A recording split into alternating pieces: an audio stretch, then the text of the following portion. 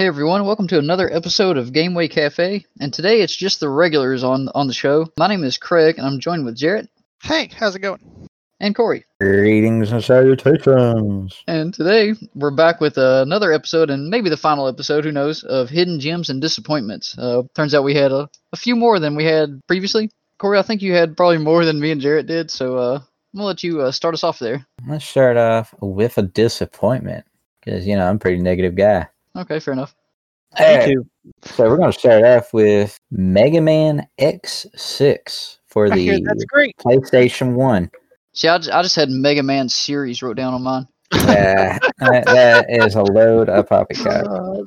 That was on mine too, Craig. Who would have not? Oh, man. Oh my goodness. Now, essentially, I'm a pretty big Mega Man fan. I really enjoyed the first four entries of Mega Man X are really good. The fifth one experimented a little in level progression, and it's alright. But then Mega Man X6 was a game that was technically never supposed to happen, because X5 is technically the end of the story that they originally had planned out. I don't even know where to begin. The big game, the big game mechanic in this one is you have to rescue Reploids throughout a majority of the game. There's these enemies. I think they're called Helix. They're just like these little, I think like robot squid things, and they are like the most common enemy throughout the whole game. Like they're just overabundant everywhere. And there's some other. I despise when games use like one enemy a lot more than the rest. Mm-hmm. Corey, didn't you just replay through like the whole series? Yeah, about a year or maybe two. Oh, that long? Through the Wow. entirety of Mega Man X. Yeah, but it's like everywhere, this one enemy, and the big gimmick is you want to save these Reploids, which can net you some bonuses, like attack up or more health, things like that. But if these little enemies touch any of the Reploids you have to save, they're permanently gone from the game. Like they're dead and you can't obtain them, which makes you lose out on progress. And then some of the laziest levels in the entire franchise. There's this one level called Blaze Heatniks level, which is absolutely abysmal. If you ever want to look up what not to do when making a game, this would be it. Look up that level. There's this giant, poorly designed enemy that pretty much looks like a robotic junk circle with little green glowing lights on like the corners or like around it, and you would have to run around the room or constantly hop up a vertical shaft or any numerous things where you have to destroy all these green things, but the enemy's so big you have to like traverse around it. But the worst part is in Blaze Heatniks, I think you had to do it like 4, maybe 5 times, and it's extremely slow. There's no way to get around it. It's just terrible. I don't know. It pretty much tarnished Mega Man X, the X series in general. Because like the first 4 games I thought were really good. Fifth one was just kind of okay. How many are there? Is that the last one? There's actually 8 of them. I don't know how X continued on past that, but were they better? I thought Seven was. I can go on to my next disappointment. Yeah, I hear 7 is god awful. Mega Man X7 is the first experiment to go into 3D. Yeah, I hear it's the Mega Man franchise. Well, every Mega Man game or traditional Mega Man game is 2D side scroller. You go left and right. This one here experimented around where you go into 3D levels. Sometimes you would do, 2D side scroller, but in a 2.5D plane where, it's 3D graphics, but, you're just going left and right. Yeah, yeah. And other times it'll be top down and you'll be running around shooting. And it's, I don't know, 2 terrible games back to back. And like I said, unless you're more really curious, because I have technically never played X7 until I played through the Mega Man X Legacy Collection. I would have flat out just avoid X7 and X8 or I'll probably avoid X6 the and whole 7. series. Yeah, I was gonna say the same thing, but The Mega Man X8 is actually a step in the right direction, but unfortunately or fortunately, depending on whose perspective you look at, they have not made another Mega Man X game since. and that was the collection on the Switch, right? Yes. Yeah, Well, I think Switch, it's on a lot of. PS4, and Steam. Oh, okay, gotcha. I think it's on Steam. If you play for Mega Man X series, avoid X6 and X7 at all costs. Yeah, I think me and Jared will just avoid them altogether, just to be sure. Load of pooey. I've got a here. I got something you can hate on, Corey. I've got for one of my hidden gems. I got Road Rash, and I remember you not liking that one, but I played a ton of it back on the 64. Jared, you ever played it? I don't think I've ever heard of it, unless I played it with Corey and Chase when I was a kid. It's not great, and I'll go ahead and admit that, but it was just because you're riding a motorcycle and you're racing, but it's like you have a multitude of weapons you can pick up on the track, and you just bash your opponents when you get too close to them and knock them off their motorcycle. You know, that's how Sounds you like win. a fun premise. I think you would like it, yeah. But if you could, if there's, because you're racing on the highway, so if there's like cars coming and you do a wheelie, you can ramp the cars. But if you try to ramp like an ambulance, you can't do it. If you try to ramp it. Are they too big? Yeah, because you hit the top part and you go flying in the opposite direction. Right, there's multiple Road Rash games. I played that one and I was not impressed, to say the least. I liked it a lot. Me and my old buddy Dustin used to play it all the time, and there is also, Jarrett, if you end up running off the road just a little bit, sometimes you'll come up to like a farm or something, and if there's a 2D cow, because that's how cows were back then, you can, if you do a wheelie, you can actually ramp the animals, and like the cows will just move at you. Well, I think it's time for me to buy this game, guys. I can bust it out next time you're over, man. We can have a Road Rash party. Jared and Craig, you're in luck. I did a quick Google search. There's actually several games in the series. Wasn't there a new one on the PS4? Yeah, apparently there was one called Road Redemption back in 2014. Wasn't it bad? That I'm not sure. Check while you're on there, check like the Metacritic score on it. I bet it's super low. All right, ready? 5.7. Yeah. That is high quality stuff there. That is a hidden gem. Oh my goodness. All jokes aside, I like a very positive rating. Yeah, actually, in all seriousness, I had a lot of fun with it on the 64. I don't think it's a great game, but I think it's definitely worth checking out. I've played a lot of the games where it's like not really great, but it's just fun to play. So, and again, I played this mostly multiplayer, like almost exclusively played it multiplayer. It was one of those games that had like you had to have a memory card to save your progress, but it's like that didn't work all the time, and then you would have a password system. But if you use the password system, it brought you to that level, but it didn't bring all your upgrades. So if like you had your bike was a little bit faster or your acceleration was a little better, it was reset back to nothing. So it's like then you couldn't win because you couldn't keep up with everyone else. So it was kind of weird, kind of dated. But yeah, I liked it. And Jarrett, we'll check it out sometime. Yeah, I'd be down. It sounds fun. It sounds wacky enough to be fun. Yeah, there you go.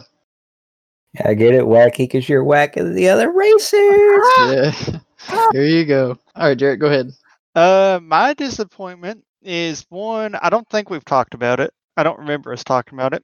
And Corey will know it well because it's a port of one of my favorite games, StarCraft 64. I've actually played that just a little bit. That was that's how I got into the StarCraft series. I just remember as a kid, because that's also how I got into the series, because when I was a kid, I didn't know what I was doing. Me, Corey, and Corey's brother Cody would play that on Corey's 64 console. And as a kid, I didn't know what I was doing at all. And Corey would wipe the floor with us. And that hasn't changed. As a kid, it was really fun. And then as I grew older, I got the PC version because, like, hey, I loved that on the 64. and it was an entirely away. different. Yeah, it blew me away. An entirely different experience, and I think I went back to try the 64 couldn't. version, and it was god awful. Don't play an RTS on a console at all. That was Yeah. also the first time that I had played it was on the 64. My buddy Cody came over and we rented it from the local rental store, Yeah. and he was trying to show it to me, and I just like wasn't getting it. So later on, I had like my massive army of like 15 units, and I had them ready. I've heard this too. Yeah. Yeah, and I was ready to roll. And then Cody had brought in, which ones can go underground? Is that Zerg? Yeah, the Zerg race. A Okay. lurker, I think. Because he brought up one troop in the middle of and pretty close to my army, and he was like, "If you kill him, he's like, I'm gonna destroy you." And I was like, "You can't destroy me, dude. I've got a massive army." So I decimated this one troop, and then he sent in his entire forces and just wiped me out. It was pretty unbearable, but it was funny, and I'll never forget it. So Cody, if you're listening, I've never forgot that. But I would not recommend. I would not want out my worst enemy. Playing a RTS on a console is probably the worst experience I've ever had. Thinking back on it, it's so insanely slow to build anything because you have to click each one individually, then go. There's no real hotkeys to it. Whereas on the computer, you can do it in like half a second, get like 10 things going. And Yeah, it's like night and day. Yeah. The fastest setting on the 64 matches the slow speed of the PC. And on the PC, if you play online, no one plays anything other than fastest. Like that's the standard is fastest. Mm-hmm. So it's like that with Age of Empires too. Yeah. Yeah.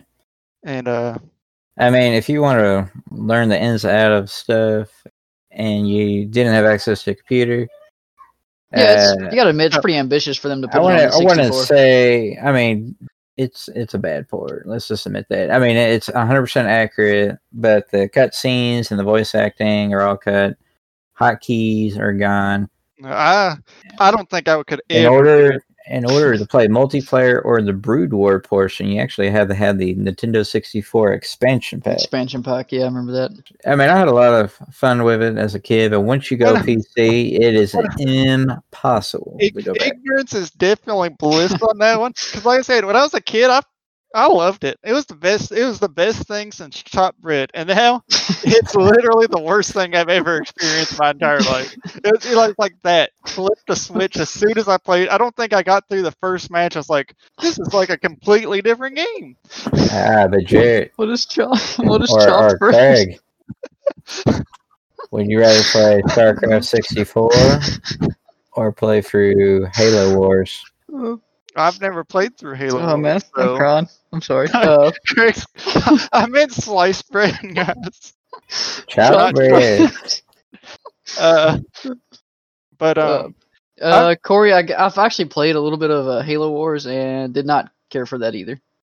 It just, not even being a PC gamer, really, that RTSs just don't feel right with a controller. Like I said, I don't think I could ever play an RTS without a keyboard and mouse. Yeah, no, I don't think so either. Corey, do you have another one for us there? Yes. Let's go with a hidden gem.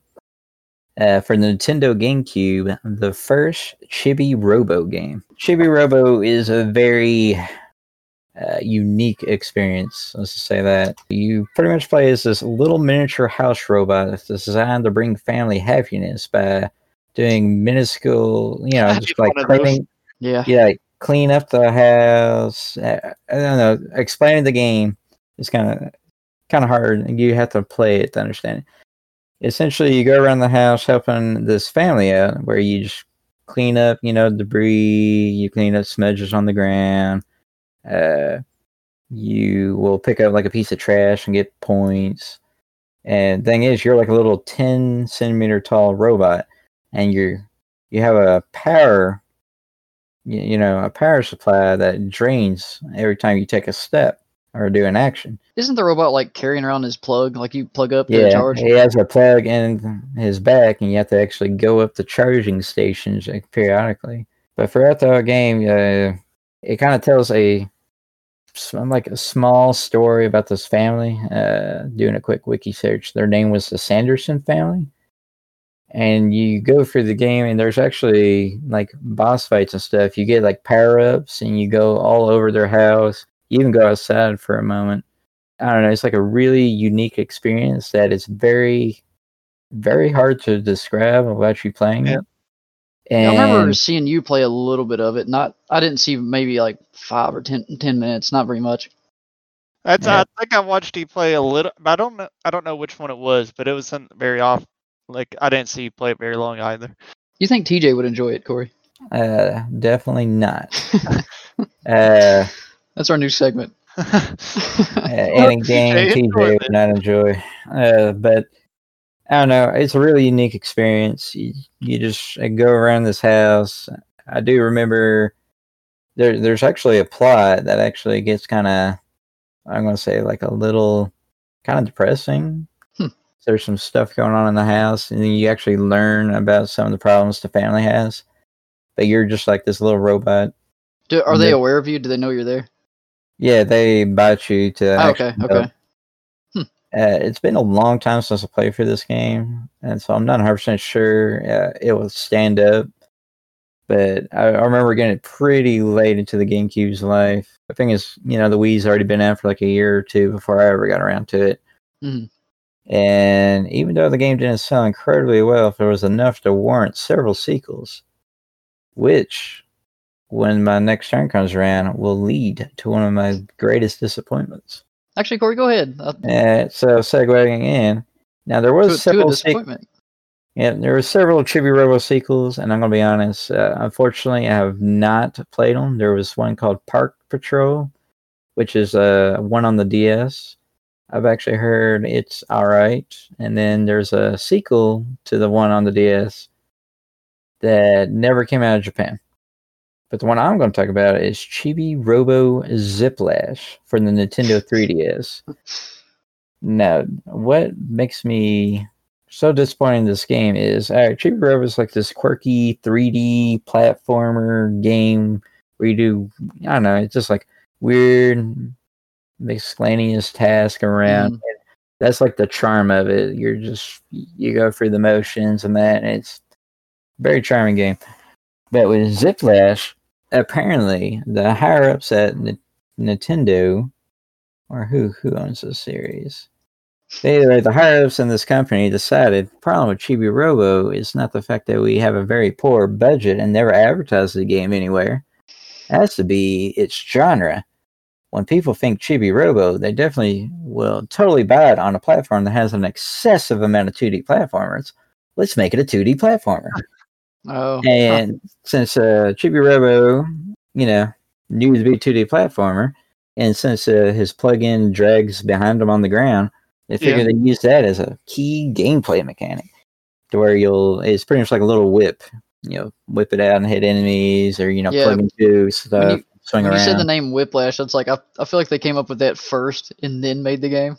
But it's actually Ziplash. Oh, Ziplash. That's what. Yeah. But not only did they completely change the genre, it doesn't even feel like a Chibi Robo game. Yeah. One of the most asinine decisions I have ever seen in a 2D game.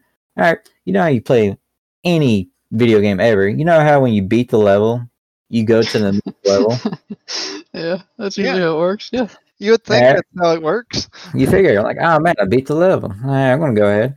Well, in this one, when you beat the level, a roulette wheel comes up, and I believe it goes 1 through 3, and you roll for each world has, I believe, 6 levels. So you go for the roulette, do, and if you get 1, you'll go to level 2. You get a 2, you'll skip level 2, and then you go to level 3, and so on and so forth.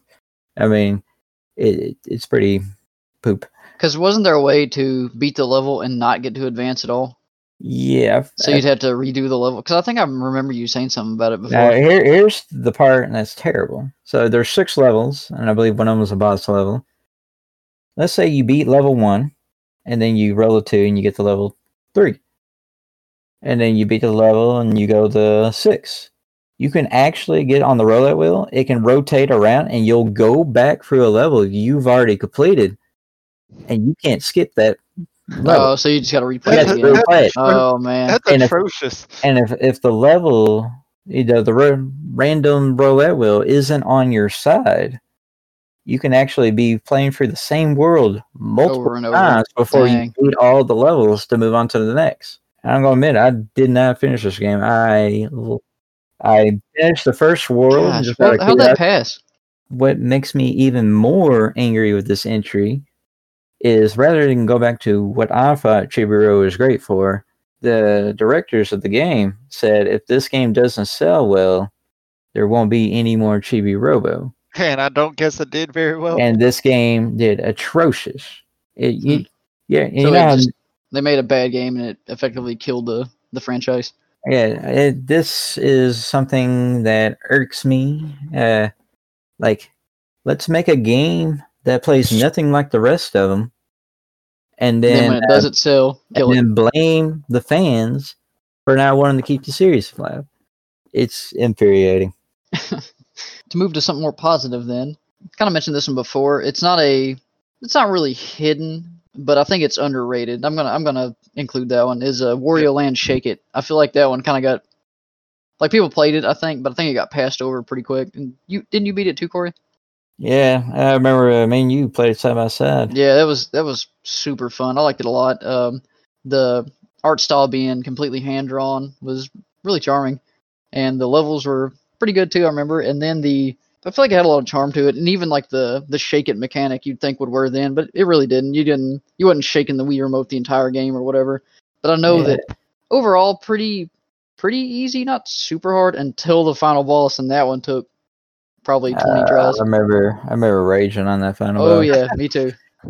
But I got to the point where I could beat his first and second form without taking a single hit and like mess around while I'm doing it. It was kind of funny once you get to that point, but yeah, pretty good game. I liked it a lot. Yeah.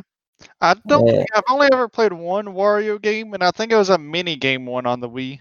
Like a bunch of mini games. Yeah, the Wario Land games are really good. Yeah. Wario Land, I feel like it's the short end of the stick nowadays ever since WarioWare took off. Mm-hmm.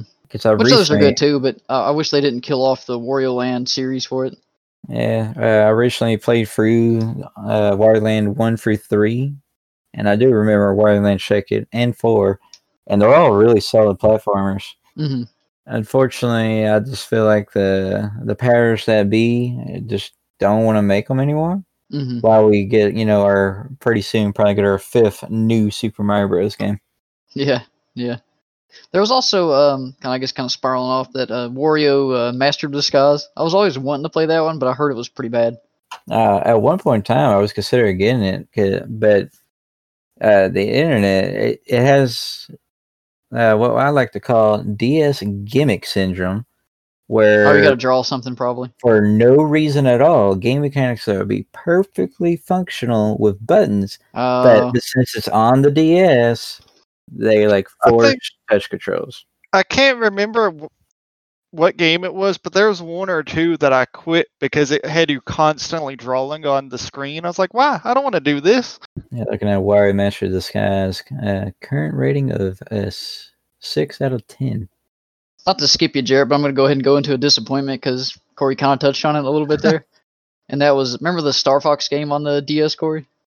I was so hyped for that game. I hated the motion controls. I think the game itself would have been fine. I really think that I would have enjoyed it. But it's like you're holding the DS in your hand, and there's, all those perfect buttons next to your thumb, but you can't use any of them. You have to use the touchscreen. Yeah, and there was no other option. It's pretty much 90% touchscreen. I think you hit the shoulder button to shoot. Yeah, the left one, because you're holding it in your left hand, so it's like you're just tapping the button to shoot, you're holding it to charge a shot, but then using the stylus in the other hand the whole time. Like, that would have been cool as an option. Like, no problem at all there. Yeah. But the fact that you could not use any of the buttons was pretty bad. I think that completely killed it for me. I've actually, I was so hyped for that game. Back before, everyone's like, oh, Star Fox awful all the time. Because the first two Star Fox games I really enjoyed. Oh, yeah. And then Adventures was a nice little spin-off, but not great, but pretty good. And then I remember playing Assault, which I thought was nice. Not excellent, but nice. And the gameplay on Assault was really good. Yeah, but then this one here, everyone's like, oh man, you can play multiple characters. They all have different ships, which is true. But the touch controls are. Yeah.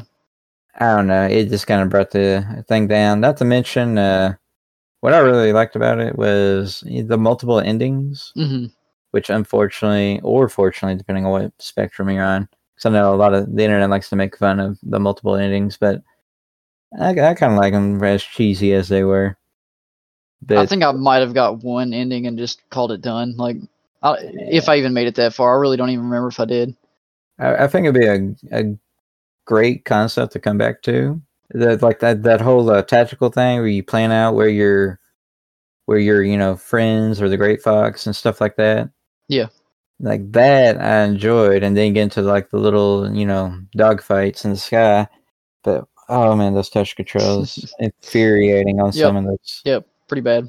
All right, Jarrett, since I skipped over you there, I'll let you go ahead. Gosh, can't believe you did that. Now, I have another disappointment, and then I'll have a few hidden gems I'll talk about later. But my next disappointment is a game I actually played like 2 or 3 days ago, and it's a game called Beyond Eyes. It's I think it's an indie game. Honestly, don't know. It's a short game. It's about an hour to 3 hours, I guess, depending on what all you do in it. And the gist is basically you play this little blind girl that tries to find her cat that hasn't came around in a while. So you go off in the world and try to find the cat. The art style is okay when you get to see it. The idea behind it is the world builds around sounds. So you have to stare at this blinding white light like 90% of the game because it's what you see in front of you while you're walking. You'd think it'd be black. I wish it was black. Yeah, then at least I could. Screen. Then at least my retinas didn't get burned out when I played it at night. But so you looking at the screenshots, a lot of whites, but when there is graphics, it does look beautiful. Yeah, I like the art style, but you don't hardly see it. Like as you walk, the ground around you fills out and like some scenery goes around you, but still you walk forward most of the game, so you see the blinding white and a little bit of purple for the outline. So that was the first thing I didn't like about it.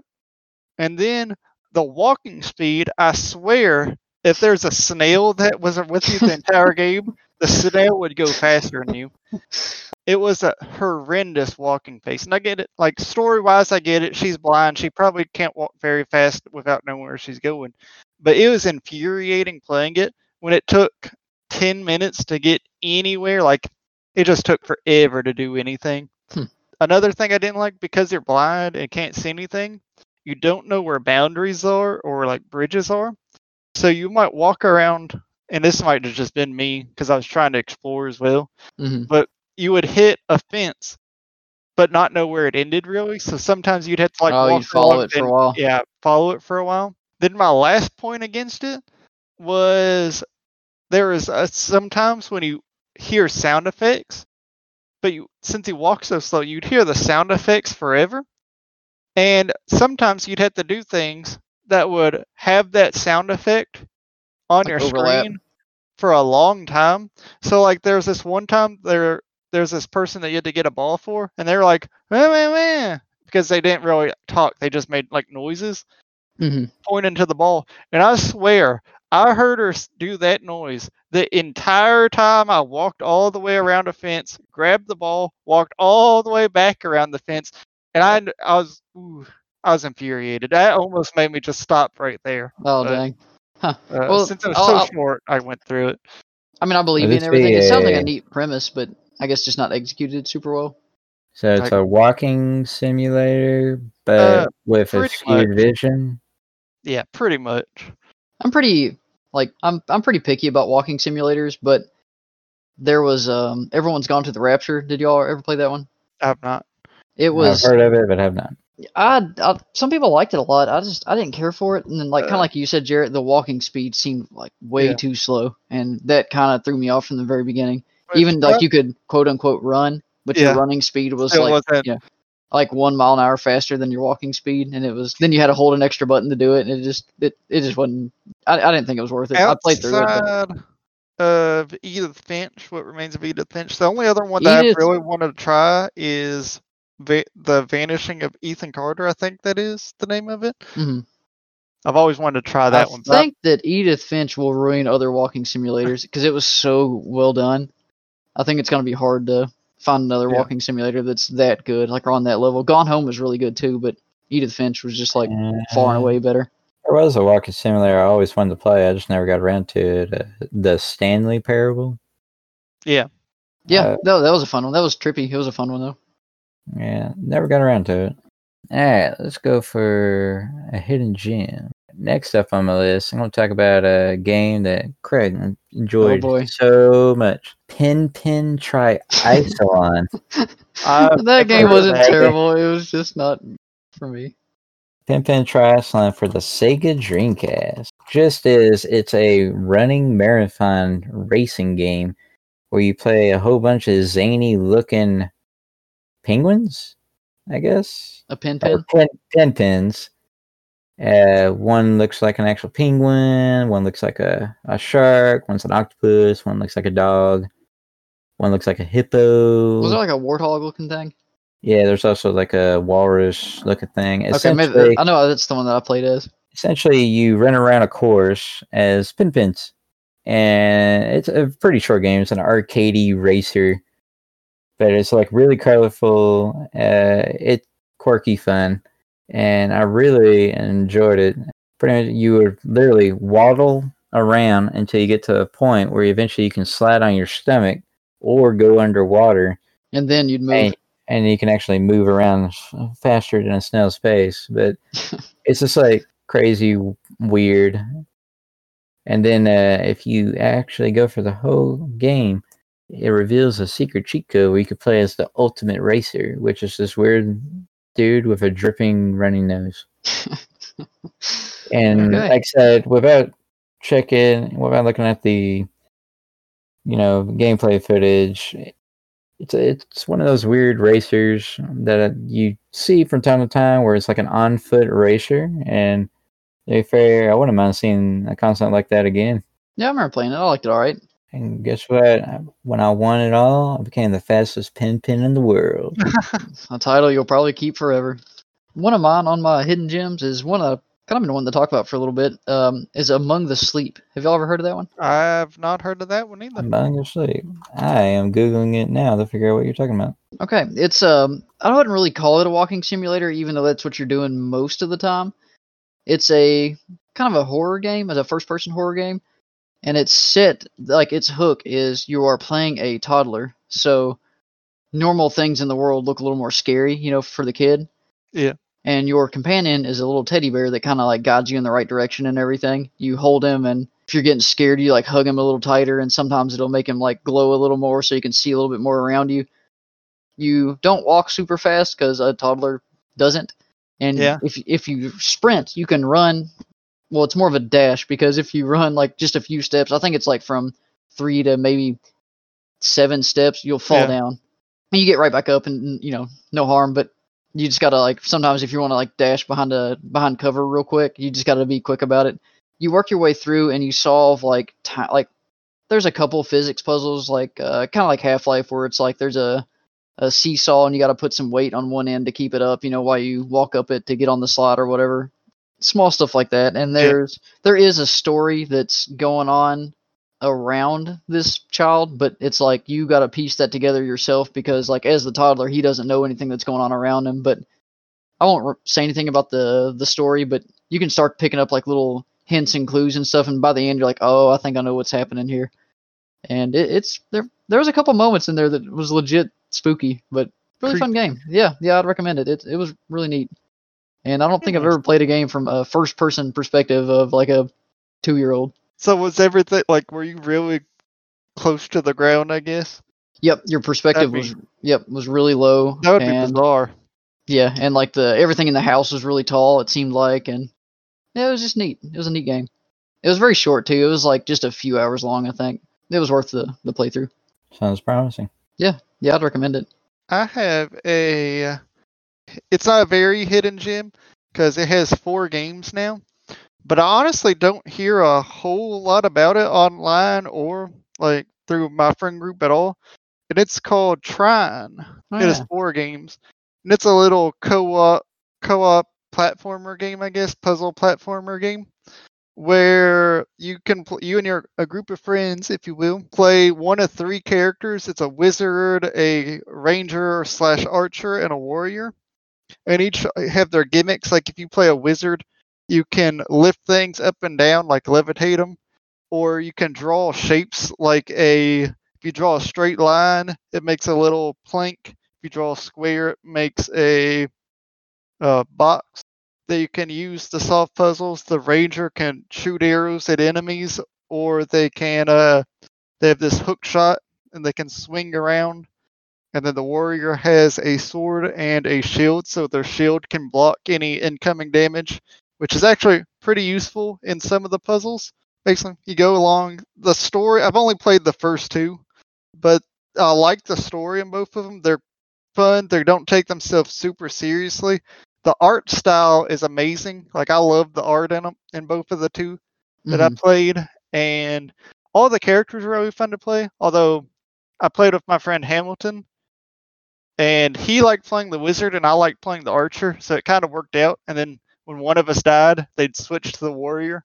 Yeah, I remember seeing some pretty good things about the first one, and I saw a little bit about the second one, and I knew there was a third one, but I didn't even know there was a fourth, actually. Yeah, the 4th came out early this year or late last year, so pretty it's new then. relatively new. But like I said, Okay. I hardly ever hear anything about it online. It's a really, like, if you can get a friend or 2 to play with you, it's a really fun time, because there's a lot of times where you'll screw up what the other person's trying to do, or just if you're like me, do it for fun. Yeah, I played through the original years ago, but I played it on PC. This is during the era where I had no internet, so I was by myself. Yeah, me and my friend played it on PC, but with internet and playing with a friend, I think makes it a lot better. It's definitely one I don't know if I would play by myself, but I remember enjoying it, but I'm sure if I played multiplayer, I would have enjoyed it far more. Yeah. I think I actually picked up Trine 2 on my Steam account, and I just never got to it. I have literally never booted it up. Beat Trine 1 and 2, and I have Trine 3. I haven't got to play it yet. Other things on the agenda. Jared, you're talking about just playing games like multiplayer, and that kind of fits into one of my hidden gems that we've all played, is a Screen Cheat. I love that one. Yeah, and I think Chase is the one that actually found it, but I bought it through Limited Run, had a physical copy of it. It is a 4-person couch co-op first-person shooter, but the hook in it is every character is invisible, so you literally have to screen cheat and look at your buddy's screen to see where they're at, and use like the background and the colors and everything to determine where they're at, and I know blast away. A lot of the weapons are really wacky too. Like they have some of the normal ones, like a shotgun or a pistol, and then they have some really weird ones. Then there's a candlestick. Isn't there a horse? Like a wooden what do you call stick horse? I don't know how else to describe it. I can't either. It's one of the ones like a kid would play with. It's just a stick with a stuffed horse head on it. Yeah, and using that one you can run really fast. There was a spear gun, I think. A laser gun. Man, I can't even remember them all. There's a ton of them, and some are very much better than others, but it's usually fun to just use one, because you can pick any weapon at any time. It's fun usually just to pick one, and then when you die, switch to the next one and keep going that way. But yeah, the game's a lot of fun. And I was awful at it. Yeah, I'm not good at it, but it's usually just so fun that even if you're losing, it's not one of those that you're just hating it. It's not Fortune Street, but the rounds go pretty quick. Oh yeah. I remember. I think they have other game modes too, not just the deathmatch. I think there's a few others capture the point and stuff like that too. Yeah, it's a pretty unique premise. Mm-hmm. Yep. All right, Corey, you got another one for us? Yeah, my next disappointment: Brutal Legends for the Xbox 360. That game actually started off good. Yep. So here I am. Did almost no reviews. Just watched the advertisements and read read a little bit, hardly anything about it. That way, no spoilers. I was like, imagine like a rock and roll, heavy metal like adventure. You know, the main character is voiced by Jack Black, and then they had some actual musicians like Ozzy Osbourne and stuff in it. Yeah, I really think Jack Black being in it carried it a lot too. And I'm like, dude, this is gonna be awesome. And Yeah. no joke, the first like 2, maybe 3 hours of the game, it's like exactly what you thought it would be, like a hack and slash beat 'em up where you use your guitar axe and you get your heavy metal vehicle and you race around and all that. But I don't know, somewhere along the lines they slowly start introducing that it's an RTS game in disguise. Yeah. And why'd they do the bait and switch? The RTS part of it was never. I don't think that was any of the promotional material because they just kept playing up the first part of it, and it was just like a action game. Yeah. Yeah, I'm not sure why. I'm pretty sure there's development, interviews and stuff and what happened. For some reason, if I remember right, like the publisher, which wasn't a Ubisoft. I don't remember on that, honestly. Was it Double Fine? EA. EA. Okay. I think Double Fine made it. Okay, yeah, that's what I was thinking. The EA, apparent, if I remember right, they didn't want to advertise the RTS portion. I really don't know. I guess they thought a console RTS wouldn't sell well. Well, they were correct. What I don't understand is why they so heavily advertised it as this like 3D action adventure hack and slash game. Because basically it was Jack Black playing himself as the main character, I think was a big hook to it. Whatever reason, they thought this RTS would go over great. And I'm going to be fair, at first you're like, this is all right. But, after a little bit, it starts getting kind of grating. Yeah, I actually beat that game, and it's like the whole game was basically a tutorial for the multiplayer that no one played. Yeah. I know on the last couple levels, it's like, because your goal was to destroy the enemy stage. Yeah. And so it's like, as soon as you started, if you just like mass produced a big enough army, like from the get-go, even with whatever you start with, if you did that and did it correctly, sometimes you could just storm their, like march straight into, straight into their stage. Because I cleared the last level like surprisingly easy. And then when it was over, I was like, well, I'm finally kind of glad that's over. So, fun fact, there's a strategy in StarCraft that revolves around that. Yeah. You can actually win with like probes or other starting units. The probes are the only one I remember. Yeah, I remember that. I've done it a few times. Where if you just storm them while they're trying to get minerals, you can kill them with like your first 5 or 6 probes. Now, if you want to go all in, easiest tactics ever that sometimes wins you the game flat out is the Zergling Rush. Yeah. What you do is as soon as you start, build a bunch of drones, then build a spawning pool, spawn 6 Zerglings, and take every single drone you have, send them in, and if you kill all their probes, you win. Or their SCVs, or whatever their mineral mining unit is. Well, since we're at about 45 minutes, so let's just do one more each. You guys cool with that? I only have one more, so hey, that's perfect. Great. Perfect. Well, you can go ahead, Jarrett. All right. Which I think I actually talked about. This is another hidden gem. Actually hidden this time. And I think I talked about it before briefly, not in a hidden gem episode, but as one I was actually playing. Yeah. And it is the Discworld. That point and click. Yeah, point and click adventure. It's a PS1 game, and I think it was released on PC as well. I know they had 3 games in total.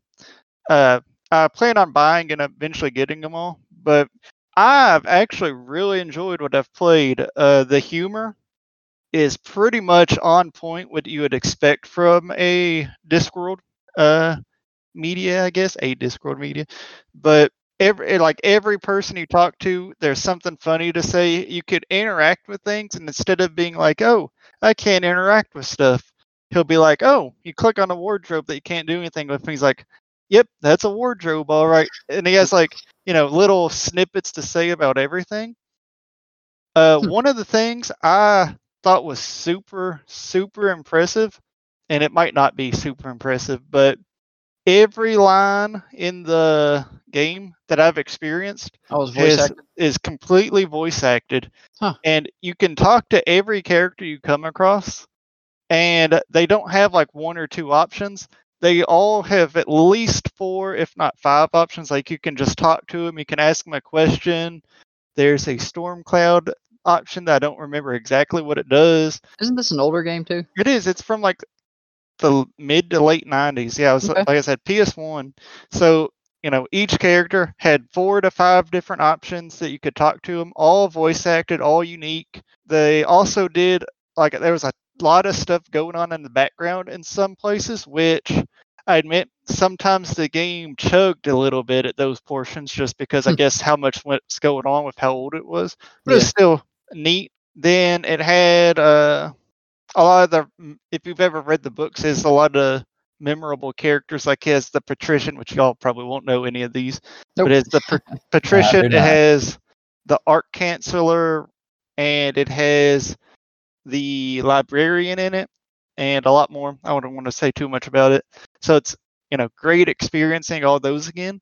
My only complaint is, unless I was doing something wrong, it is possible to lock your game out so you can't progress anymore. Yeah, I remember you mentioned that. Because one time I was playing, I was just exploring around, just seeing what everything did, talking to things, picking things up. And at one point, I grabbed a banana and gave it to the librarian, who's an ape, by the way. He's like an orangutan. So, and I gave the banana to him because, like, hey, I know he loves bananas in the books. You bribe him with bananas all the time. And then later on, I finally go to the arch-chancellor and get my thing. He's like, oh, get this library book from the librarian. So I go down, talk to the librarian. He's like, oh, you need a library card. And oops, of course. So I'm like, okay, well, how do I do that? And I was like, talk to him a few more times. I was like, what the hell do I do? So eventually I got stuck there for like 20 or 30 minutes. I looked it up, and you had to give him the banana to trade for the book. And I couldn't you do already that gave him the banana because I'd already given him a banana. Oh. So he did not remember your trade. He did not remember my trade. And I think I was like, I'm pretty sure I clicked on every option. I clicked all around the library. So unless there was something I was supposed to do, but as far as I could tell, I couldn't get the books. I had to restart. Dang. Which, I was only like 30 minutes or 20 minutes in. I could have probably I got to that point again in like 2 minutes because, like I said, I spent a while exploring, just talking. It's still aggravating though. It kind of makes you leery if that's going to happen again later. Yeah. So I've been made sure to save a lot, and if it happens again, which so far it hasn't happened, I'd probably switch to a guide. But it hasn't hurt my enjoyment because I'm just. You still get the dialogue and everything. Yeah, the world of Discworld is probably one of my favorite worlds in like all of media. I just loved it for what it was. So it's a great experience in that, in one of my favorite hobbies. Well, Corey, what's your last one there? I got a hidden gem, Tel Concerto, for the PlayStation 1. I remember seeing it. Alright, so this was a game that was published by Atlas, and this is before they made it big with, Persona and all that. And so it is now going for crazy buku money, but it's a 3D action adventure where you play as a police dog. They're all anamorphic animals, named Waffle. And you do your patrolling in a little mecha suit. Think like something like Gundam. Think like a Kirby. little suit. Yeah, like Kirby. I can't remember what that was called. Essentially, you went around and you tried to, explore the world. And there was this gang called the Black Cat Gang, and there's these little mischievous cats that go all over, and they cause mischief and stuff. Yeah. And you would try to solve the mystery. And there was you kept running across this one leader of the Black Cat Gang named Alicia. And apparently, from a brief memory, y'all were childhood friends, but I guess y'all drifted apart. And it's really charming. There's actual voice acting in the game. For a PlayStation 1 game, this is why I feel like realism, aiming for realism all the time, doesn't hold up. This looks just like a cartoon. Yeah. It's really charming. There's puzzles you gotta solve. There's actual boss battles. it is a tad on the short side. I think it's only, if I remember right, it's like maybe 8, potentially 10 hours. It's not a very long game. I really enjoyed it, and has really nice music. Like I said, voice acting, which for early voice acting, I thought it was pretty good. Yeah. And then there's actually a spiritual sequel to it that takes place in the same world called Solo to Robo, which released years later on the Nintendo DS. Is that Red the Hunter? Yes. Yeah, I remember seeing the box art on that. It looked pretty cool. And I've actually beaten that game. I've never 100% that one, but I really enjoyed it as well. Pretty similar concept, just a little bit more fleshed out. Yeah. If you ever want to get into them, I highly recommend either Teleconcerto or Solo to Robo. Now I might give it a try sometime. That Red the Hunter, was that like a subtitle or was that just all part of it? I was just curious. I didn't know if there was like more in that series or if it was just a one-off. Yeah, it was a thing. A secret fact: Solo to Robo is actually 2 games in one, but you don't find it out until much later. Oh man, 2 for 1. I guess the last one I was going to talk about I'll just go ahead and do a hidden gem instead of a disappointment. Is Slay the Spire, and that's not super hidden or anything, but it's another one of those I guess like indie developed games that probably doesn't see a ton of action. Yeah. But it is it's the only roguelike that I've ever liked so far. But that's probably because it's a deck building game, and I'm all about card games. So, and that's one that each run you're basically climbing this tower or the spire, I guess, and you're fighting whatever pops up, and you build your deck as you go. Each battle you win, you earn a new card. You can also like get new cards from random drops, or you can buy them from the store with money you earn from the battles. The base game has 3 characters right off the bat, and each of them have their own unique kind of style and card set. And they actually added a free DLC in later to add a 4th member, and I really hope they add another one because I could get back into that game right now. Each character, like the Ironclad, is the most basic. He's just the warrior. Then your kind of mage is the Defect, which is a robot. And then there is an assassin, which uses poison as its main gimmick kind of thing. And then the Watcher is the newest one, and that one has like a high risk reward where you can change your stance, and every time you change stances, it does something different. Like one of them is you deal double damage, but you also receive double damage. Yeah. And then I think there's one that you can get that's kind of harder to, but you deal triple damage while still only receiving double damage, but it only lasts for like 1 turn. So it's kind of if you don't win, in that one or 2 moves, then you're done for. But yeah, really fun game. I've beat it with all the characters so far, and that's what I was about to ask if you beat it with all 4 of them. I've beat the regular climb with 3 of them. I've never beat it with the Ironclad, which is like the warrior type. Yeah, he's more about blocking more attacks and then whittling them down, and I just can't. That playstyle is so slow. I don't like it compared to the other ones. Oh, heck, that'd be great. That's how I usually play, is slowly. Yeah, you gotta. Because you can get armor to block their attacks, but I feel like if you're taking too much time gaining armor, then you're not attacking, and then your armor goes away at the end of the turn. So it's really, you kind of really got to debate, like, well, I can take this hit, but your health doesn't really regenerate that much between battles, so you can't just tank all the hits and keep moving on. They have a thing they call the daily climb, which is, I think it changes I don't know if it's every day or every other day, but it gives you random power-ups and stuff throughout, and it's just for fun. Like, it doesn't actually count toward you beating the spire, but it'll give you different parameters. Like, it'll be like, hey, all 4 characters' cards are mixed into this one deck, so it's like you can draw cards from every class, and which is really cool, but a lot of them don't play well together, so it's like you don't get real far, or you could end up getting a winning hand and make it pretty good, so. Yeah. Yep, really fun. I've played it several times, and haven't in a little while, but I'll play it again sometime. I remember you and Chase. Yeah, Chase is actually the one that got me to try it out. He kept saying I'd like it, and I was like, I don't really like roguelikes, so I don't think I would, because I know that's more of his kind of game. But I think I like that one just because it was the card game. But I guess just because of time, I've got actually a couple more on here, and I think, Corey, you probably have a couple more too. But yeah, I've got 3. But I guess we'll go ahead and wrap that part of it up since we're at our hour mark here. And we'll move on to our now playing section. And Corey, you can start us off on that one if you want to. Since last time I mentioned started up Dragon Quest And you played 11, about and 10 I'm or 15 addicted. more minutes of it since then. And I am addicted. Roughly a little over 20 hours in. Extremely charming little RPG.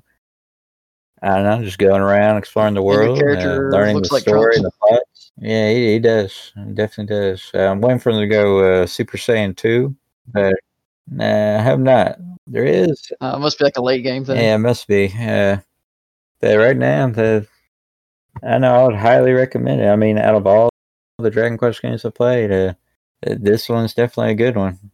And you're playing it on the Switch, Yeah, right? I'm playing The updated one? what is it? The full name?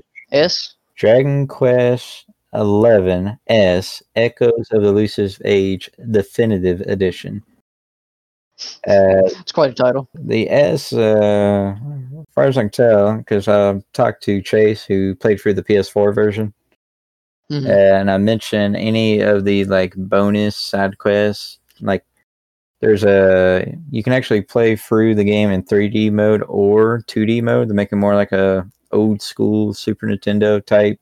Yeah, I've heard about that. I RPG. haven't looked into it, but I've heard about it. Well, there's a bonus world where there's these like little ghost dudes. Think like little blue, like circle people, little wiggly arms, and they're like kind of cutesy. But every now and then you'll find these different color ones that'll give you a code to do some bonus side quests, and it all takes place in this little 2D town. I believe it's called Tockle Town, and it's like legit playing a old school Dragon Quest game.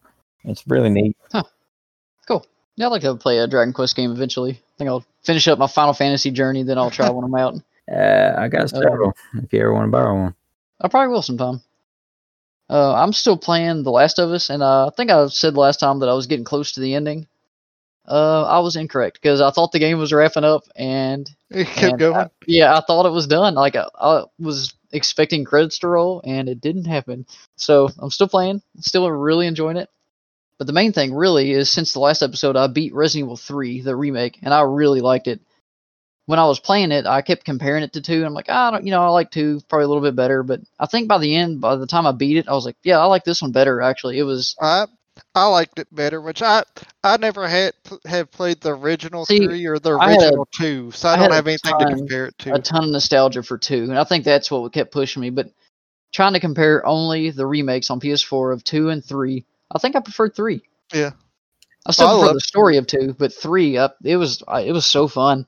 That dodge mechanic, when you pulled it off like successfully, you could get like a quick time just to attack the enemies or whatever. So cool. I think I told you, Jarrett, but just for the podcast here, I actually felt like Mr. X in 2 was scarier than Nemesis. But that being said, Nemesis was a pretty awesome enemy throughout this, and some of the set pieces with him was nuts. I know you said that. I kind of thought the opposite personally. Yeah. But well, with Mr. X, I think I just got scared every now and then, not knowing where he was at. Whereas Nemesis, like you always knew. You always knew. But like I said, during some of the cutscenes and stuff, where I won't say anything because I know Corey hasn't played it, but there was a couple moments where it's like, you're not going to get away from him because he's the big bad, but you run outside and he just grabs you and throws you back inside. I was just like, oh, come on. But it was great.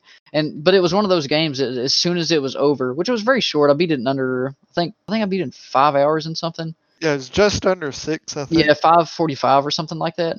And I really took my time and explored, so I know that I could have shaved off an hour easily. 4.5 or 5. I think. Yeah, I know I could take off an hour easy. But it was one of those games that as soon as I beat it, I was like, I kind of want to keep playing. So I ended up playing the opening bit again until I got to I think the second save point, and I really wouldn't want to put it down. I was like, I could probably run through this 2 times in a row and enjoy it just as much the second time. So that's one that I'd still like to play again eventually. I don't have much experience with 3 at all. I beat the original 3 as well, and this one, whereas 2, the remake of 2 kind of took everything from the original 2 and kind of expanded on it and added a little bit to it. This one took everything that 3 did and just compacted it, which, I don't know, some of it's kind of iffy. It's like, well, I kind of wish they touched on this, but I think overall for the story, it did what it needed to, and it was a quick, like, one-off kind of thing, and I think that was good for it, really. I'm curious if they'll, with this remake style, they'll touch on Code Veronica. I really hope so. I would love to play Code Veronica, but if that was the case, I think I would prefer it to be more like 2, have like be longer and more fleshed out than. Not saying 3 was bad, but I'm just saying that I think I would prefer Code Veronica to get the full story out of it. Yeah, wasn't Resident Evil 3 made like I don't want to criticize them or insult them, but like a B team, like not the main people. Yeah, because Code Veronica was being the true 3. That's why in Resident Evil 3 proper, you go back to like the police station and through Raccoon City again. That way they already had the assets and everything. Yeah. But what about you, Jarrett? What have you been playing lately? I've been playing a lot of shorter games. I beat Bulletstorm. I don't know if I beat it the last podcast, so I'll go ahead and mention it again just in case. And then I decided to go ahead and play through a couple shorter games. I beat Beyond Eyes, and I beat this game called Kimmy, which I also didn't like a whole lot. I started this game called Broken Age, which is also made by Double Fine, I'm pretty sure. And I've actually liked it pretty well. It's a point and click that tells the story about 2 different people that you can swap between them. And I've started another point and click. I've been playing a lot of point and click adventures. I don't know why. They're all short. I don't know. Play them. I recently bought Day of the Tentacles, one of those point and click adventures I've been wanting to get to for a long time during the summer I have sale. it in my queue eventually. I've just been trying to get through a lot of the shorter ones since I haven't really felt like playing anything else. Mm-hmm. I've been playing Been There, Dan That, and I'm hoping to beat it tonight after the podcast. Oh, cool. Real quick, I want to mention too, mostly for Corey's sake. Corey, I progressed one more save point in Final Fantasy IX. So at this rate, if I progress one save point for every podcast, by the end of 2030, I think I'll beat it. Hey, maybe Final Fantasy VII Remake Part 2 will be out by then. Yeah, that or 16. One of the two will be out by then. I think. Yeah, I'll say that right here, so I'm on recording saying it. I will beat Final Fantasy IX before I'm allowed to play 7 Remake Part 2. Final Fantasy IX, I really enjoyed it. Like revisiting it because I got the Nintendo Switch port of it, and I played through it. And I made it, I don't know, about 15 hours in, and I just set it down for one reason or another, and didn't pick it back up. I like the characters. It's my second or third favorite Final Fantasy. It's been funny. It's got to be the funniest one, right? It definitely has its moments. Yeah. I don't know, like. Well, 7, 8 went for more realistic vibe, and I guess that drives more of the general public. Like any of the more zany, cartoony stuff, I tend to gravitate toward. Yeah, that's how I am. See, I don't really care either way on that. I really liked 7, and I really liked 8 too. I'm liking 9 alright. I just haven't gave it a ton of time yet, because anytime I get game time, I put it toward The Last of Us. Yeah, I feel like you're playing too many Final Fantasies at once, man. I beat 10 and what was the other one? I know you said you've been 10 and 4. I was playing at the same time too. And then you got 6 going on. Yep, slowly on that one too. But I'll start putting more time in the 9 after I finish The Last of Us. I want to get to then it. I'll just sink into that one full time. There's just so many games to play. Oh yeah, for sure. So little Always. time, and yet I buy more. Well, yeah, me too. It's the curse, man. We all have it. Well, guess go ahead and wrap it up. Unless you guys have anything else to add. I'm good. Are you wanting to mention upcoming games? I'm looking forward to the physical release of Bug Fables whenever it comes out.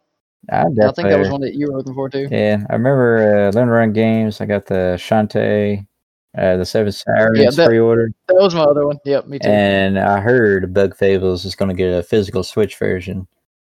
Yep, through Limited Run. Definitely. What am I getting that? Yep, those are the two that I'm looking forward to: is Bug Fables and Shantae and the Seven Sirens. Out of all upcoming games I can think of with a definitive guaranteed release date so far, Crash Bandicoot 4, It's About Time on the PS4. I just find it funny that they even make a quirk about it in the trailer itself. Wrath of Cortex has been retconned. Yeah, didn't they destroy it? Yeah. Or they went to a different timeline or something? Yeah, the timeline has split. They're going in a different direction. It's pretty funny. Jarrett, you looking forward to? Neither of them have definitive release dates, but No More Heroes 3 and Bayonetta 3. Yeah, No More Heroes 3 is also one that I'm looking forward to. Yeah, there's quite a few without definitive release dates I'm looking forward to. Like Metro Prime 4, Breath of the Wild 2, Bravely. I'm gonna be waiting a while on Metroid, but Breath of the Wild 2 could be pretty close. We don't know. and eventual announcements of games I want from the Nintendo Origami King. Yeah, I'm gonna go ahead and add that to my disappointed list real quick, even though I haven't played it. Probably heard the Oh, right. yeah, that's another game. Real quick, we need to say that Jarrett now has Sticker Star that he's gonna play Yeah. in. I do. I originally When I play it, got it. I'll have a full review. Gonna give us the full review.